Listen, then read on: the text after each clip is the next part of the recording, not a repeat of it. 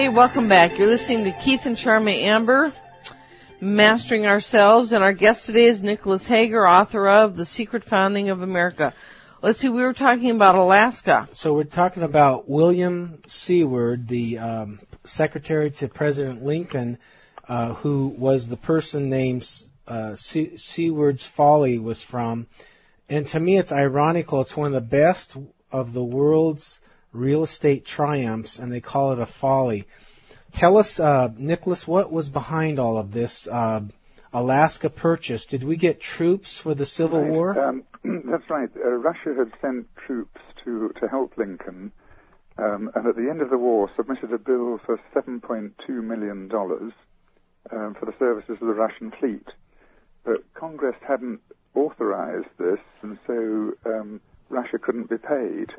And so the Seward proposed that America should buy Alaska, which was then worthless, or deemed worthless. Yes.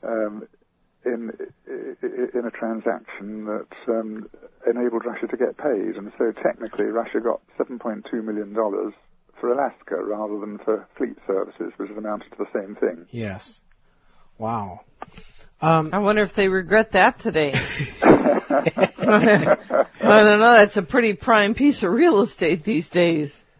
So was there something more behind the Civil War than what our American history books tell us? Yes, definitely.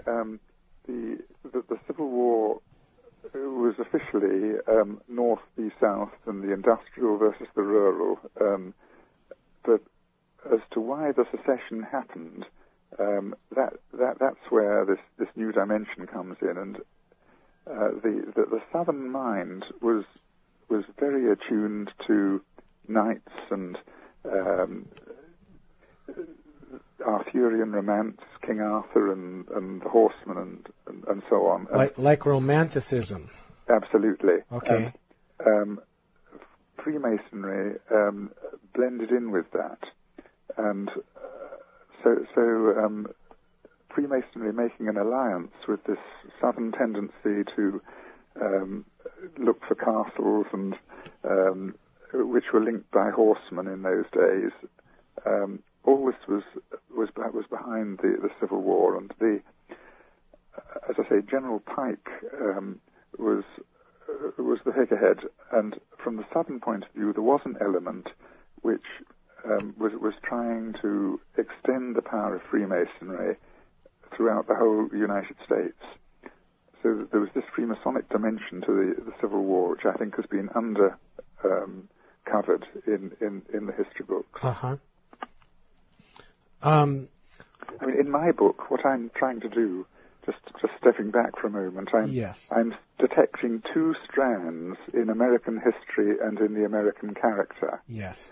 The first strand, of course, is Christianity, and from the very beginning in the planting of America from 1565, the Spanish Catholics in Florida, 1607, the Anglican Christians in Jamestown, and in 1620, the Puritans or Separatists in New Plymouth. Mm-hmm.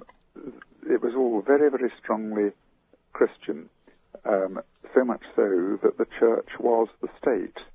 Yes. But there's this other strand which existed, I believe, from about 1607, as I was saying earlier, but certainly very strongly in the 18th century,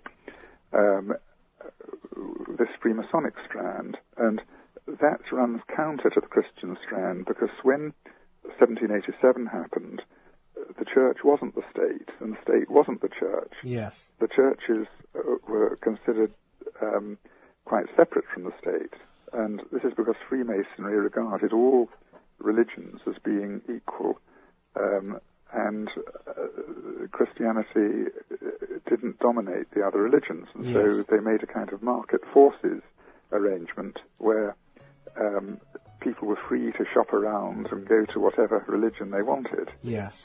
But the state was independent of the church. And these two strands have gone through the Civil War and have come through to today.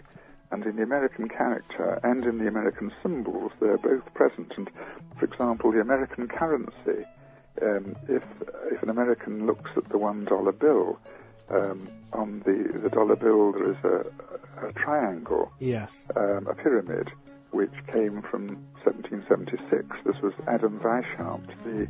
We're going to have to pick this up after break. Hang on. You're listening to Mastering Ourselves. We are a place to find sound answers to life's tough questions. Our guest today is Nicholas Hagger, author of The Secret Founding of America, The Real Story of Freemasons, Puritans, and the Battle of the New World. Stay with us. We got more.